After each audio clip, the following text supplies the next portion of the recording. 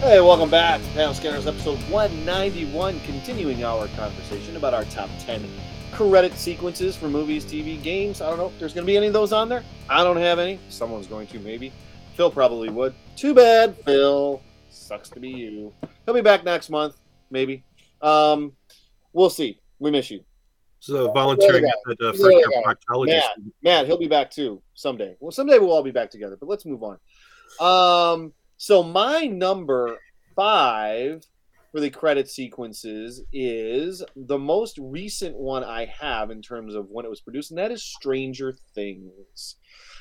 Little more than a text reveal, but somehow, though, its simple animation and atmospheric electronica is able to convey the tone of that show. And everything about that show was so well crafted that when I saw the poster for that show, before ever knowing what it was about, very Drew Struzan inspired, right? I immediately looked at that and went, I'm watching this show. I don't even know what it's about, but I'm watching it. It just felt like something that came out of my past. And initially, I kind of thought it was a movie. I was trying to figure out what movie that was from the 80s that was on Netflix all of a sudden. And, of course, it wasn't. And then I sat down with my wife, and we started watching it, and then that credit sequence hits you, and you're like, oh, this is really cool stuff. Of course, the show is sort of transcendent now. It's become one of the most popular streaming shows. If it's not the most popular streaming show of all time, it's up there. And I think that every time you sit down to watch that, it's only maybe 10 to 15 seconds of a credit sequence, but it's memorable. It's something that sticks with you. I hum that song, that music. It's so well crafted. And it's a testament to a very simple credit sequence that doesn't need to do a whole lot, but it tells you everything you need to know. Mark? For number 5, I'm going to say, okay, 3, 2, 1, let's jam. Cowboy Bebop is one of the more memorable intros I can think of. This one's for Phil, considering he's not here. And from series music producer Yoko Kanno and her band Seatbelts, a member of which is the guitarist Sunio Imahori, who did the Trigun theme. It's a very 70s bluesish vibe, and it really fits the style of the show, which is just kind of like everything's kind of based around the music. Everything in Cowboy Bebop sort of happens with the music. The music drives all the action. It's just a character of its own. So that theme, that's my number 5. Yes. Well, see, for my 10 through 6, they were the kind of shows that, like, if you're in the bathroom and you hear them start, you knew you got like a couple minutes to get there before the show starts. These are the ones where you didn't want to miss the intro. My number 5, and there's a two-way tie, and I don't think anyone will blame me on this, Thundercats and Silverhawks. Basically the same thing. Yeah. The shows are very similar. And I would love to see a side-by-side comparison of those two intros. Both songs are just bangers. And, I mean, they're quick. They're stunning. I couldn't decide. Silverhawks and Thundercats are my number 5.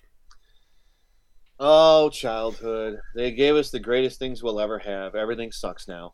My number 4 is the NBA on NBC.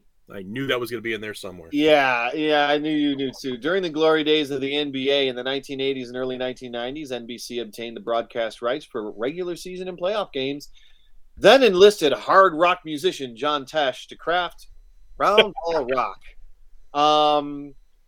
It's the hardest of all John Tesh songs, and it's so memorable and so to this day, like, people still like yell at ESPN and ABC, would you please just buy that song from NBC? I mean, even you, Gary, remember like getting pumped up, and you weren't the biggest basketball fan, but you remember watching like from our rehearsal on a Sunday afternoon, and you know the playoff gaming is for the Cavaliers, and then from the back of the room you'd hear like people are out there rehearsing, and you could hear from the back room, and our director would get mad, but then he'd just end up coming watching the game with us. Yeah. It's such a great song. It's the greatest sports song to any intro of all time. I just wish they would take it and use it. I like the inside the NBA intro, but it's just you hear that like the first 3 songs, and you could just see like basketball in your head. And I loved what Conan O'Brien did with it when they lost the rights to the NBA. Conan O'Brien was using it for like he was splicing it into old movies, like in why can't I think of it? It's a Wonderful Life. When he dives into the pool to save, like he goes, "Oh no, I'll save you," and it's like, and he splices it into like Gone with the Wind and Casablanca. It's just so funny and so memorable, and I miss it to this day. And it's been almost 20 years. Mark. All right, well, my number 4 is going to go with Game of Thrones. It's the intro sequence that kind of revolutionized the modern credit sequence. Mm-hmm. Gary, did you just put a finger up? I did. That's on my list. All right, so we'll talk about that later. A little bit. I didn't even watch the show, and I love that song, so I get why it's there. Gary? My number 4, and this may have as much to do with the show as it did the song, but the Transformers cartoon. It's got a soft spot. I wasn't going to put it up closer, but yeah, that's a banger. That's one of those things. That thing starts, I don't want to miss a second of that intro. See it when I close my eyes sometimes. Well, Darren. I mean, it's the one that's closest to your heart.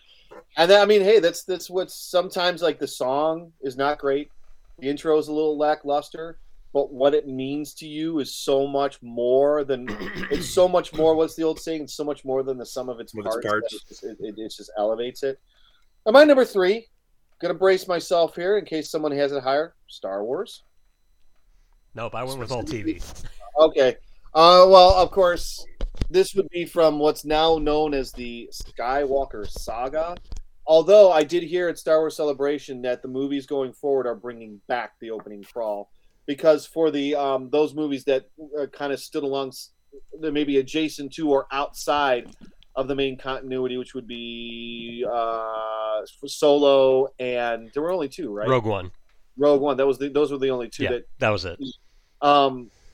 They did not utilize the opening crawl, and I mean, people were a little bit taken aback. Like, well, how do we know what happened before this? So I mean, it's so famous because there's the people that there's still a debate today that says the original Star Wars movie in 1977 began by saying Episode 4. Some people say they saw it right away in the opening weekend. Other people say they did not. It was added later as Episode 4, which I still remember like learning that it said Episode 4 and being really confused about what was going on here. I'm like, okay, so can we go back and watch the 3 that came before it? Well, there are no other 3. Well, then how is this Episode 4? And then, of course, later we would learn that you should have just left well enough alone. But the opening crawl is so memorable and so copied and so just redone and parodied. It's become its own genre. And it's so effective. I mean, even though I really didn't like the sequel trilogy, with the Rise of Skywalker, when that opening crawl starts up and it says "the dead speak," I'm like, I'm in. That was cool. And then for Force Awakens, the first thing you see, Luke Skywalker has disappeared, and you're like, oh, okay, I'm in. It gave you that little bit of information that you needed to going forward. And I think the worst of them to me is the Episode 1 when you look back on it, because it's all about trade franchises and Federation. We should have right away. Like, what? Wait. There's a Senate meeting, and you guys know you have laser swords you could be using here, right? I mean, what about that? And the last thing, they have dispatched 2 Jedi, which to me sounds like they already killed 2 Jedi. We haven't even made it out of the opening crawl. So it's so great, and I used to have the original 3 memorized, not because I tried to, because I watched those movies so much. But they are in themselves. They can be misleading, because one of the problems I had about the sequel trilogy was the very first thing they tell you is Luke Skywalker disappeared. They're telling you this is all about Luke, except that it's not. And by the way, you're going to hate him. We're going to ruin that for you. So just buckle up. It's going to be a real rough ride. All right, there's my number 3. Mark, what do you got? Da, da, da, da, da. Oh man, which I- one? I've actually got a two-way tie here for number 3 with Batman the Animated Series with the Hold on to that. Danny Elfman theme. And then We're I gonna will get move that. on to my second one, part of the tie, which is there's a show that came out, and I was not interested at all. And then I had nothing to do on the day it premiered, and I ended up watching it. And in the intro, we see sweeping over the ocean, and then Gotham coming out of the mist, and then Neo Gotham behind it, Oh as yeah. the awesome industrial metal music of Batman Beyond kicks in. And I suddenly stopped and said, whoa, maybe I do want to watch this. That intro sold me on the show before I ever saw a bit of it. And That was good. yeah, done by the same company, Shirley Walker, composer, and I understand originally they were going to go with a different crew because they didn't think her people could handle that kind of music. And so they put together a demo reel that just blew the exec's socks off. Yeah, that I remember. Like that was arresting. It was kind of like we just leveled up a little bit with our Sunday morning cartoons when that thing hit. Oh yeah, I've actually been watching Batman Beyond again the past couple of weeks on HBO, and I've been loving it. All right, Gary. My number 3, wish Phil was here. From 1987 to 1996, the Teenage Mutant Ninja Turtles cartoon.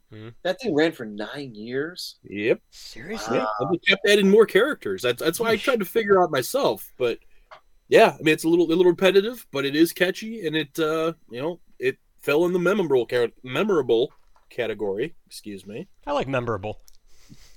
Memorable. Memorable. Memorable. Memorable? Can we agree to just use that because I'm so sick of iconic because everything is iconic, which means nothing is iconic. It's memorable. Remember, They're all unique, like everything else. I agree. Yes. So my number 3, the Teenage Mutant Ninja Turtles cartoon theme. Fast packed, fast action, action packed. That's what I meant to say. What was hard packed? Wow. I need to sleep more. I'm sorry. Yeah, but when Aaron, you're number 2. but when we have an opportunity to talk about credit sequences, because that's a thing people do, and record this and then put it out for the world to hear, because it's really important for you to know, trust me, that my number 2 is Star Trek, the original series. All right, and of course then the Next Generation. Yeah, the theremin, which was you could debate whether or not it was used better by Doctor Who or Star Trek. Oh. You know, the Doctor Who one used to creep me out a little bit when I was a kid, which is probably why I never watched that show until I was an adult. But anyway, Star Trek, the original series. This may be the most recognizable for television shows. I think it almost. I have no way to base this on unless I was going to go back and look at like 1,000 television entries, but it could be one of the original ones that sort of gives you this vocal narrative and with the music coming behind it, kind of telling you what's going on. I'm sure it's not, but it's still, we're talking about 1966 here, so it's it's up there and it's original and it's genre defining. I think everyone recognizes it. So it was originally used for the original series, and every episode of the original series that wasn't the original pilot. And then it was resurrected for the Next Generation, changing very little other than Space the Final Frontier. It changed. It made it a little more gender neutral. Was then used again for 2009's J.J. Abrams' Star Trek, and then wasn't used again until Star Trek: Strange New Worlds as the first television series since the Next Generation to use it. Now, I hope you guys don't mind, but I did do the Buck Rogers and the A-Team and the Knight Rider, and I feel compelled to do this one too. I have this memorized. I think everyone's going to know it. So are you ready? And this is just, if you'll indulge me for a moment. Outer space, the last frontier. These are the trips of the Star Trek Enterprise. Its 5-year plan calls for us to explore strange new worlds, to seek out new life and civilizations, to boldly fly where no man has gone in space, live long and be happy. If you aren't familiar, that is Patrick Stewart's monologue when he hosted Saturday Night Live, when he claimed to be a really big Star Trek fan, and he was delivering all these facts about Star Trek. It was a great monologue. I found it. I'm like, oh, I have to do this for the podcast. I was like, that's not right. Facts he delivered. It's funny because I was thinking the same thing. I'm like, that's not it. But I'm like, I know that. That sounds familiar. Well, here's some of the facts that he delivered in his monologue. He said, here's a fact I bet you didn't know. The original show, the name of the spaceship was not the Star Trek. No, in fact, it was called the Enterprise. That's true.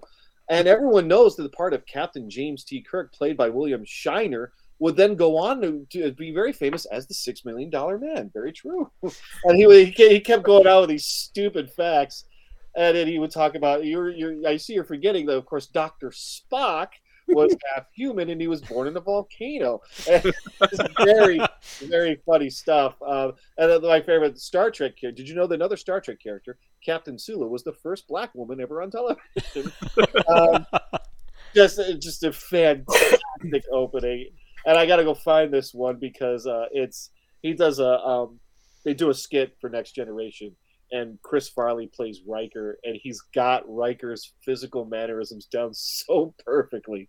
But anyway, I think this is even Star Trek, people who are casual Star Trek fans can pretty much go space the Final Frontier. So that's my number 2. Wow, I mean, I got you in a 3-way tie for your potential number 1 then. Oh, this is not good because I only have one. I know. There are 2 out there that I'm probably going to be really upset about. But let's move on. Mark, what do you got? Well, we're on number 2, right? So this one, I have to give it to The Simpsons. Oh. Yeah, that hurts. Yeah. That's what I heard. I have to have that one on there. Again, Danny Elfman. And, one of the greatest of all time for keeping you watching it because something changes every time, whether it's Bart at the blackboard or the couch gag. There's always something to watch, something new, and something to go, what the?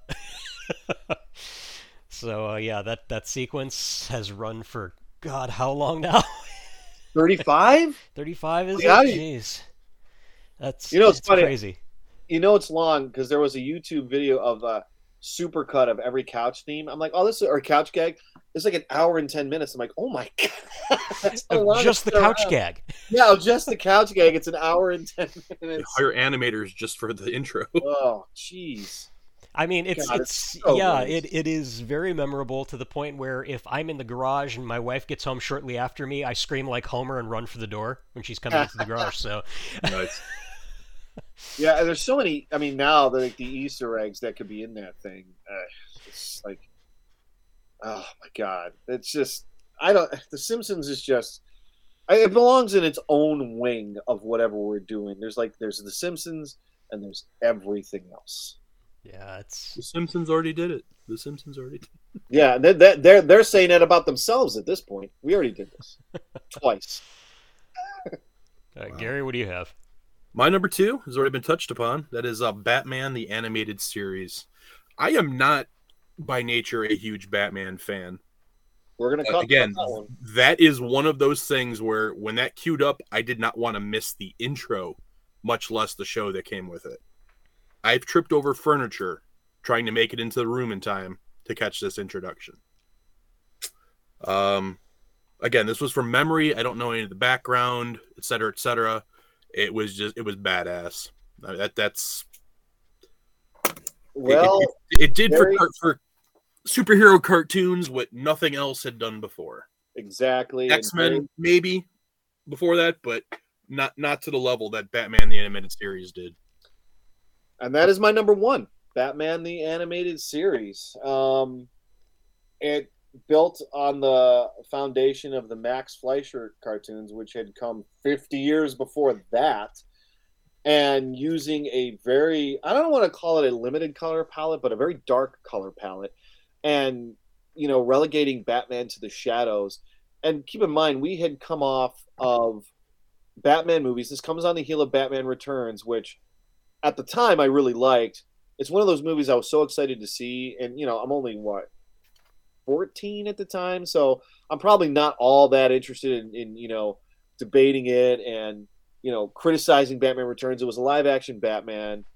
I was excited to see it, and it wouldn't be until weeks after seeing it and going, gosh, that was kind of a weird movie. And then when this came out, I was kind of like, oh, this is Batman.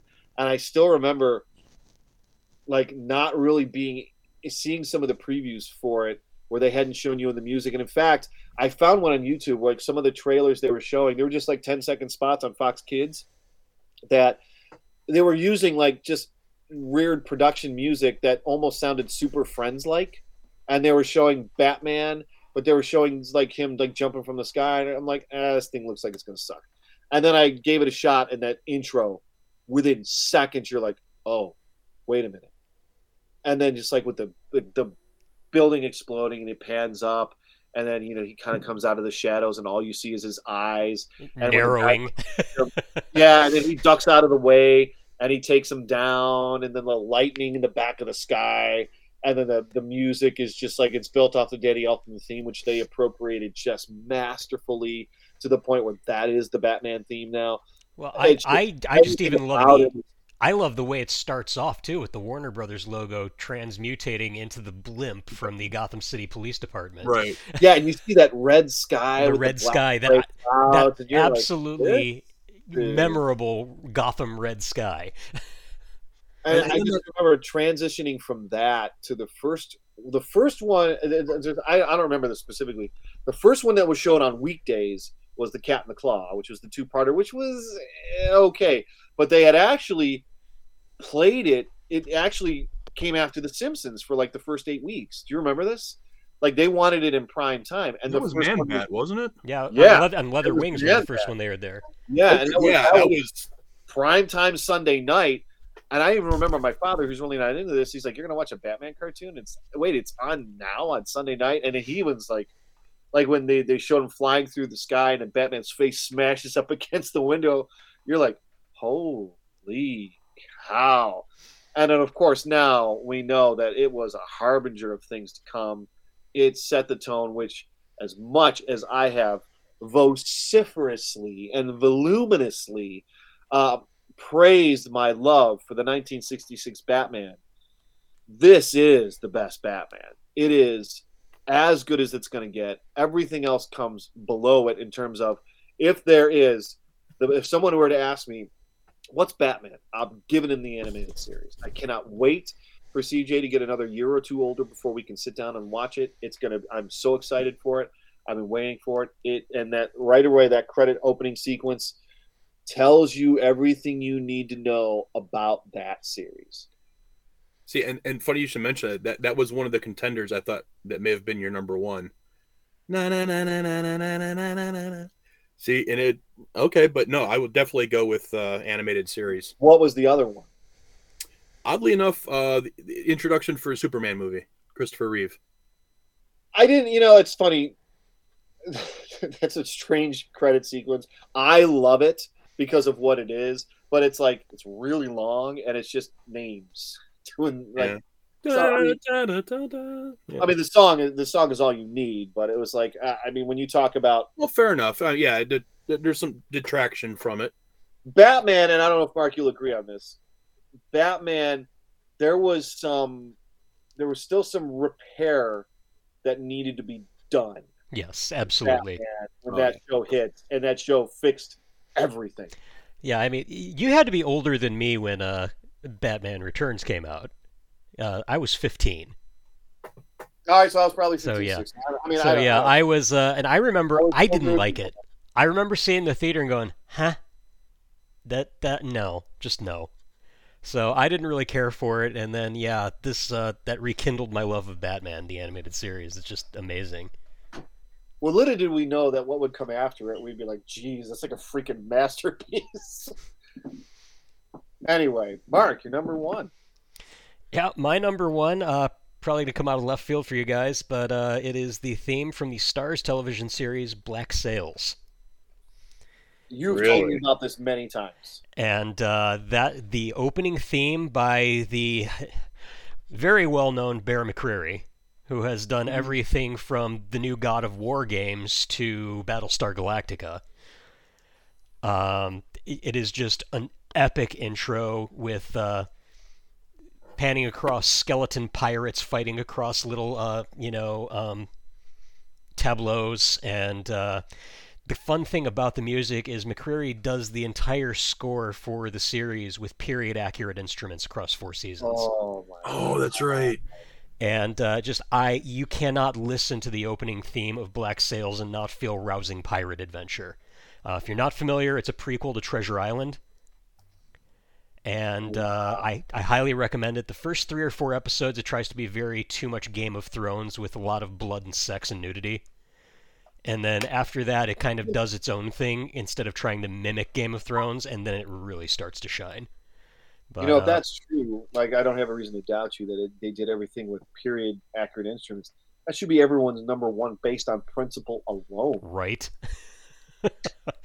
But yeah, check out the intro sequence. Look it up on YouTube. It is incredible. That music gets stuck in my head all the time.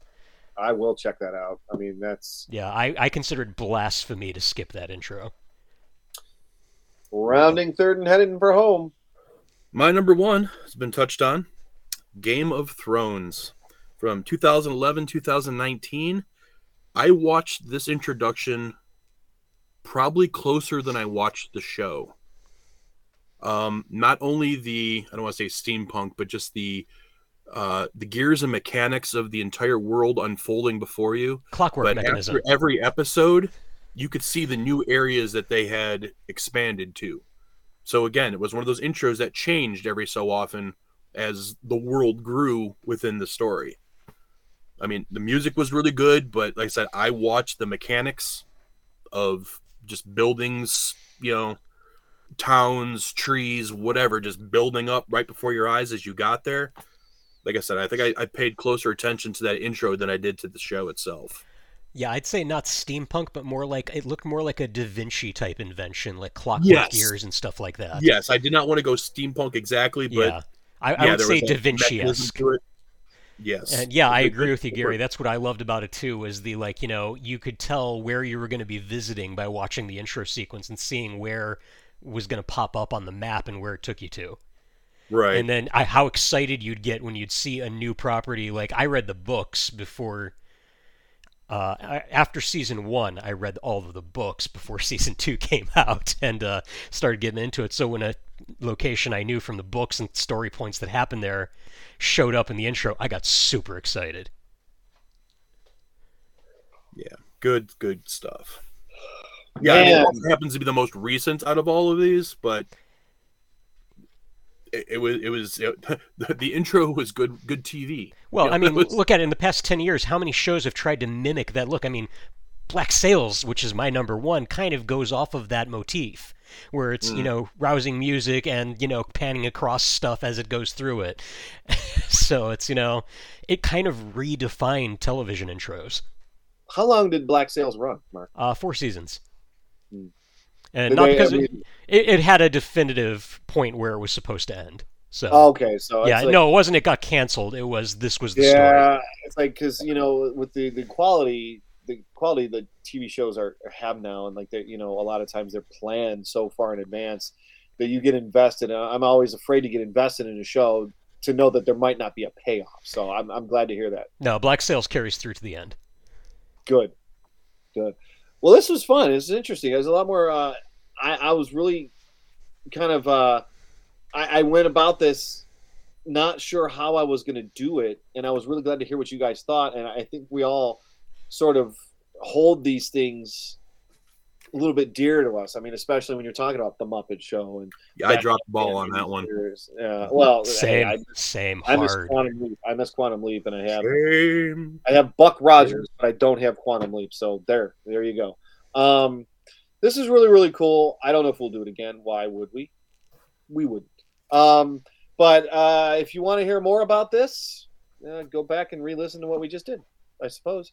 But I really have no good segue. And let's be honest, the book Gary is about to retro review is absent of any sort of segue at all. There appears to be no sequence involved in this thing, and it has confounded many a reader in the days. Since its release way back in the 1980s, it is often seen as a seminal work in graphic novels, often considered by many, the greatest graphic novel ever written. And also, people are completely confused by it, which is also a very valid take on it. So, Gary is going to run us through the epic Watchmen. Yes. A little did I know when I pilfered this from Phil's list that you've all read this already. So I was the only newbie going in completely unknowing about anything in this series. Last month when we went over our top 10 non-traditional most powerful characters, my number one was Dr. Jonathan Osterman, better known as Dr. Manhattan. And I admitted right out there, it's like, I don't really know much about him, which is what inspired me to find out. All right, The Watchmen, not The Watchmen, just Watchmen, is a 12-issue comic book limited series created by Alan Moore, Dave Gibbons, and John Higgins, published by DC Comics in 1986 to 1987.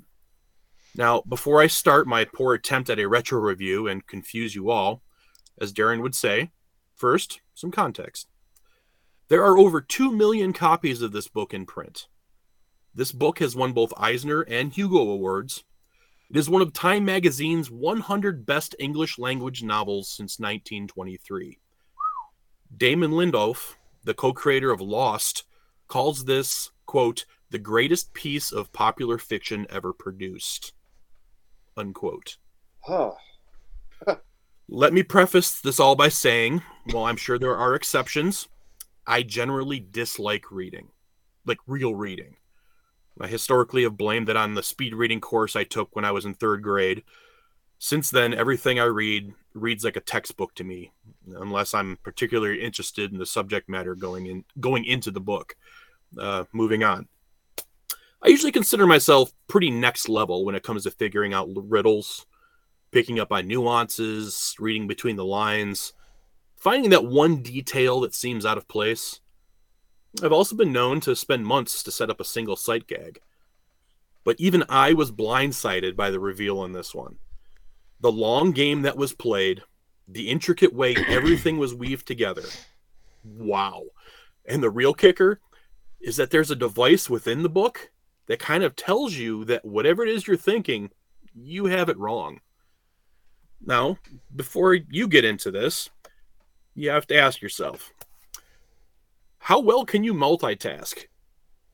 Does a drum kit or an automatic transmission give you fits? Can you successfully run up a hill while aiming your weapon in Halo? This book is a juggler who is rotating a bowling ball, an apple, a chainsaw, and an egg all at the same time. All different sizes, all different weights, all different levels of fragility and or danger. Despite their differences, they all must work in unison or else the whole thing falls apart. This book is like an ogre, which, thanks to Shrek, we know is like an onion, or a parfait. It has layers. Layer number 1. New York City corner newspaper vendor.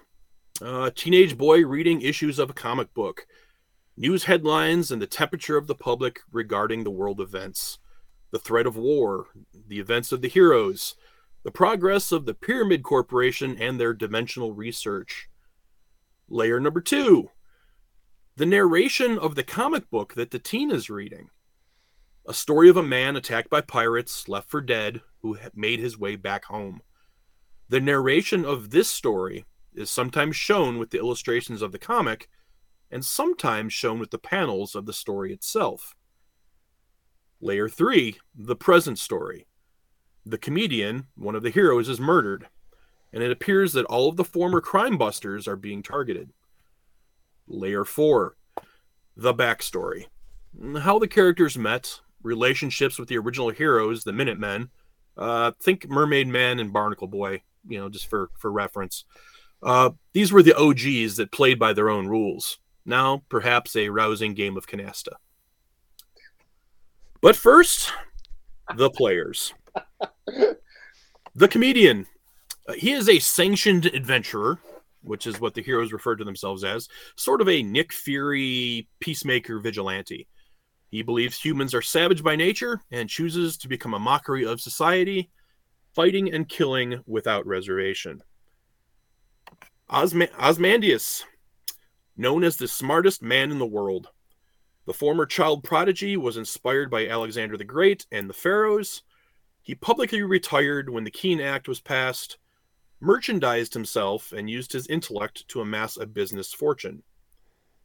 Silk Spectre. The daughter of the original Silk Spectre, who was reluctantly trained from an early age to carry on in her mother's footsteps. She is sanctioned by the government because she is in a relationship with another hero, Dr. Manhattan, and keeps him grounded. Honestly, I have no idea what her gimmick is or what she can do. Owlman 2. Independently wealthy. Owlman was a fan of the original Owlman and is known for his owl-themed gadgets. He retired privately when the Keene Act was passed. His identity was never made public. Rorschach. A noir detective who is in violation of the Keene Act. He is a non-sanctioned vigilante. He wears a mask that the appearance oddly alternates between images of my parents fighting and a high school ex-girlfriend. He is often found with his buddy, Vinnie Barbarino, and the rest of the Sweat Hogs, tormenting their high school teacher, Mr. Cotter. Oh, wait, that's Rorschach. Never mind. Sorry, scratch that last part. Okay. So, yeah, he has the mask that changes between my parents fighting and high school ex-girlfriend. Okay. Dr. Manhattan, sanctioned by the government, and is almost single-handedly the U.S. government's greatest weapon. He keeps the rest of the world in their place. Dr. John Osterman was disintegrated in a workplace accident and managed to reconstruct a physical form for himself. He is the only hero in the story with actual superpowers. One of the most difficult characters to follow in the story, as he appears to exist at different points in history all at the same time. While he knows the future, he makes no attempt to change it or to use that knowledge. For example, in 5 minutes, you will tell me about your relationship with Dan. Then, when it's mentioned 5 minutes later, he acts as if he's just learning about it. Now, I can conceivably sum up the entire book in a few sentences, but that would so undersell it. And unfortunately, I can't really review this without spoilers because that's what ultimately makes this book so great. It's also what earned the villain of the story several top 10 and top 20 placements on several lists of the all-time greatest villains. Before I begin, I want to bounce this around in your brains as a backdrop. For those of you that are Star Trek fans, what was the catalyst for humanity correcting themselves? I believe it was spelled out in First Contact after they met the Vulcans, but it could have been somewhere else as well. Okay. And basically, the answer to that question was they realized there was something bigger out there. You know, that's when humanity stopped fighting amongst themselves. You know, they stopped trying to amass wealth. You know, there was something bigger and better out there that they needed to come together for. So here's the gist of the story, and this is where I actually stopped writing. It begins with the comedian being beaten and thrown out his window to his death. The next 7 issues focuses on each of the heroes, gives their little backstory, what they're going through, and an apparent hardship or attack that each of them experiences. Dr. Manhattan is interviewed and accused of causing everyone around him cancer. This causes him to leave the Earth and go to Mars. His girlfriend, Silk Spectre, who is basically living in a government compound because of him, is basically made homeless and cut off from all of her finances because Manhattan's no longer around and she's no longer needed. Rorschach is framed, arrested, sent into a mental institution. Ozymandias there's an assassination attempt on his life after a performance when a lone gunman tried to kill him. Unfortunately, he popped a cyanide tablet and was not able to be interviewed. to find out who caused this. And so, again, this is one of those things where there's a lot of nothing going on, but at the very end, you find out how important it all was. It gives background, it gives motive, it gives a sense of desperation, and then by the end, I don't want to tell how it ends, but you almost have to. It's 35 years old. Yeah, it's been a while, dude. I think anybody who doesn't want a spoiler can stop listening. Okay, you know what? And even if you know how it ends, I think, it's hard to explain anyway. The journey is, more than the destination, I guess. Mm-hmm. Long story short, it turns out that Ozymandias, the smartest man in the world, has basically orchestrated what I consider the greatest long game of all time. And created through this pyramid corporation that he is fronting, using his stock wealth that he's accrued, creates this being, this alien, that teleports into the middle of New York, kills millions of people, but in the process stops a potential third world war, effectively the end of the world.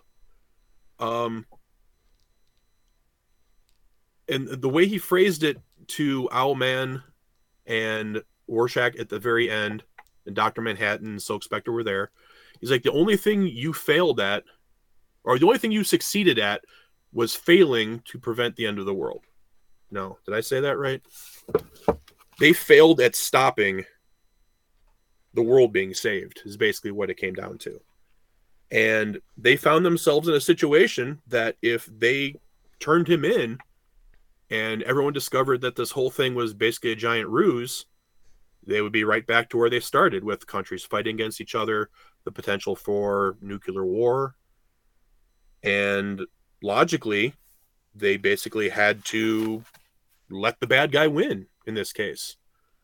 Rorschach decided he was, no matter what, justice had to be served, and Manhattan disintegrated him because he couldn't let him go back and tell.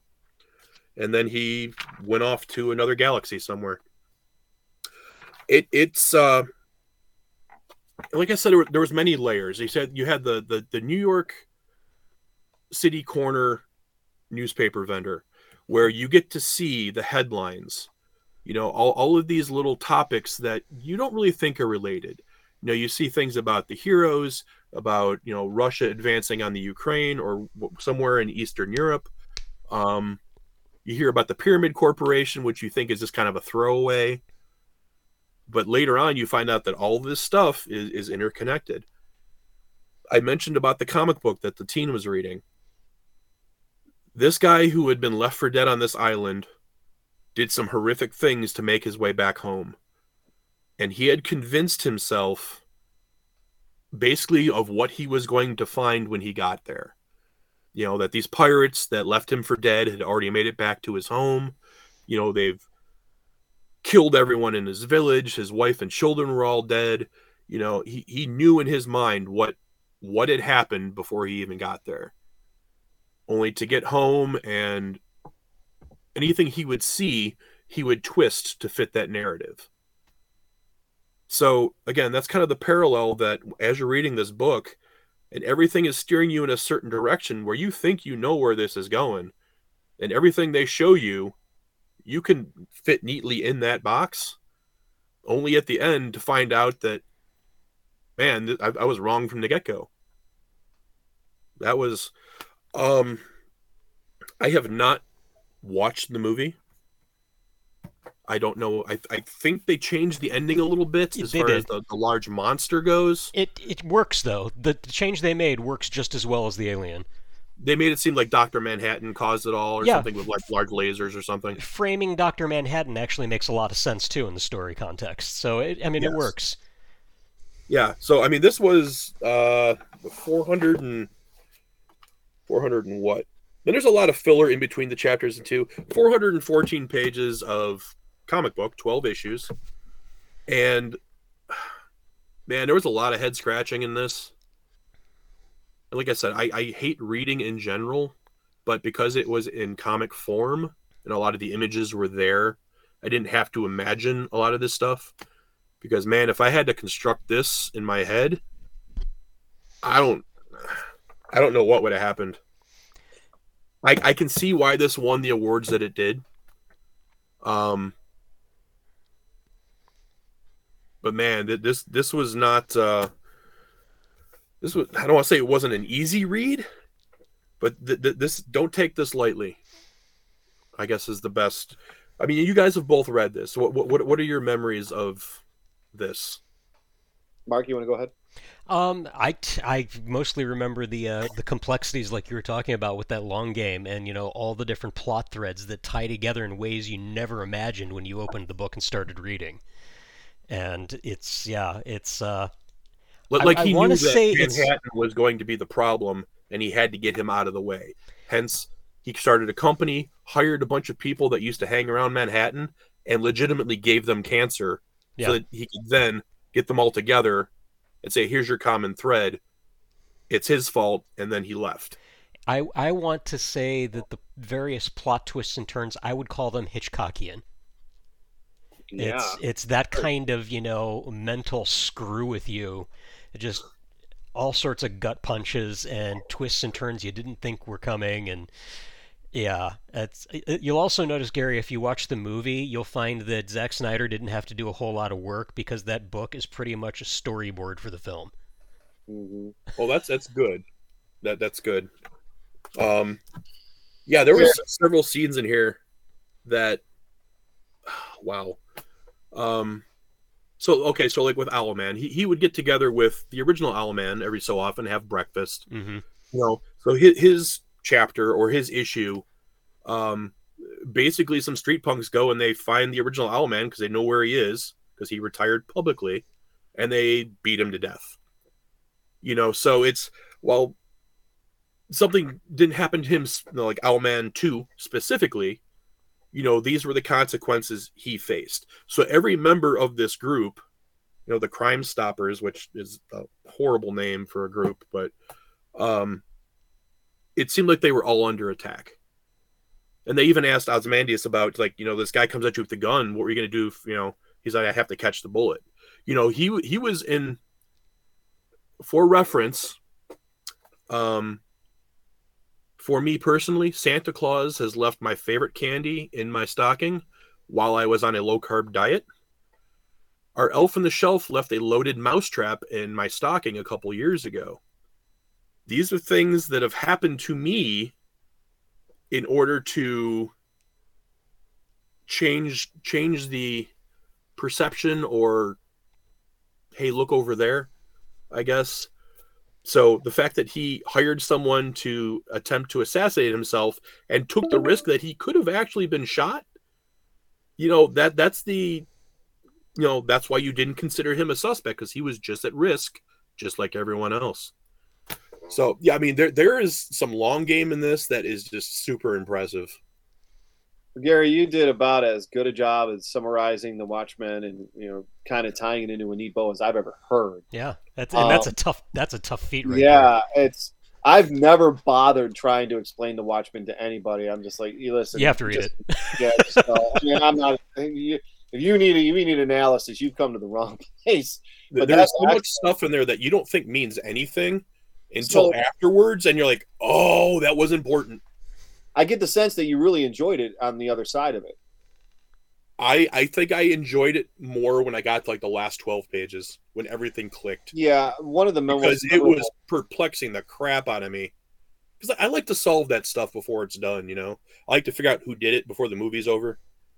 And I was so off. Yeah, I agree on that regard, but I also have to say that I respect any property that can keep me confounded until the last minutes. Oh yeah, so, especially for as well read and as well informed viewers as we've become. One of the things that I'll always remember about that was reading it knowing that this was different than anything I'd read before, and having a lot of the problems that you were not problems, but like the being confounded by a lot of the things, but knowing that okay, this is something different, this is something special, and I kind of owe it to myself to get through this, given that it is a comic book. It's by one of the greatest. It's by a very well-known writer, considered one of the best of all time, and one of the better artists of that day. And I felt compelled to do it, and I really did enjoy it. And then I still remember getting towards the end and feeling like, oh man, they're going to completely botch the ending, because you have Ozymandias telling Owlman and Rorschach, just like soliloquizing about his plan, like every James Bond villain you've ever seen. And then he stops. I already did it. Then he stops. And I did it 30 minutes ago. Yeah, he says, why would I tell you this? I did it 35 minutes ago. And then you're like, oh, this is going somewhere completely different. And that was just that's one of my most memorable moments in reading a comic book. Like, damn, this is pretty good. It's kind of like with Batman, when you find out that he has a failsafe for every member of the Justice League. Yeah. It was kind of that same thing where he knows everyone that he's going to have to deal with, and here's how you deal with them. And like I said, the long game was just super impressive. Because this apparently started back like decades earlier.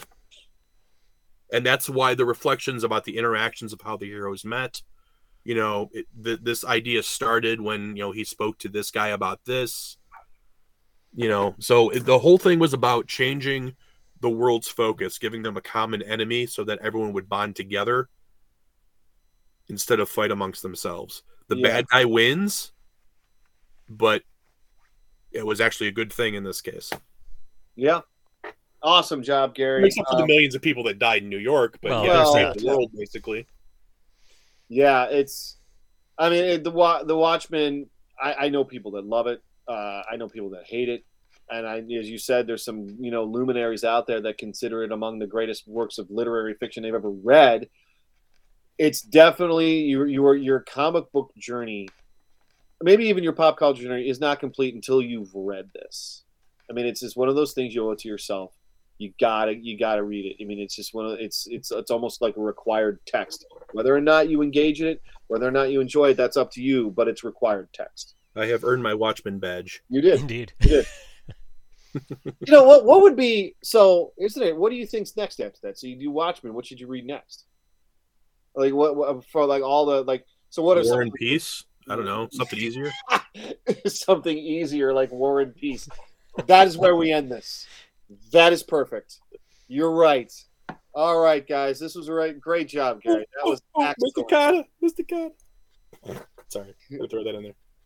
That was excellent, Gary. Well done. And then you just ruined it by bringing in your Mr. Carter or your Rorschach impression. Rorschach. Oh, wait, what about his raw sack impression? Raw sack impression. I'm sorry, Mr. Carter. Oh.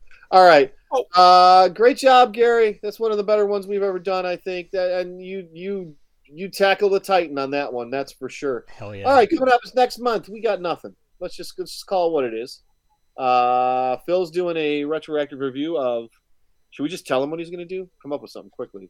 Tell him you're married to reading My Little Pony #1, which I think he'd enjoy, actually. Well. Of all the comics I've purchased in the last, since this podcast started, I bought my daughter My Little Pony #1. Things like an $800 book. And it's not for me because that sucker was torn to shreds. All right. Any questions, comments, concerns, freakouts? All right. So next month, join us for whatever that's going to be. And as Phil would say, things and stuff. Oh, right. Enjoy. I've got a big one. Enjoy. Enjoy your burger.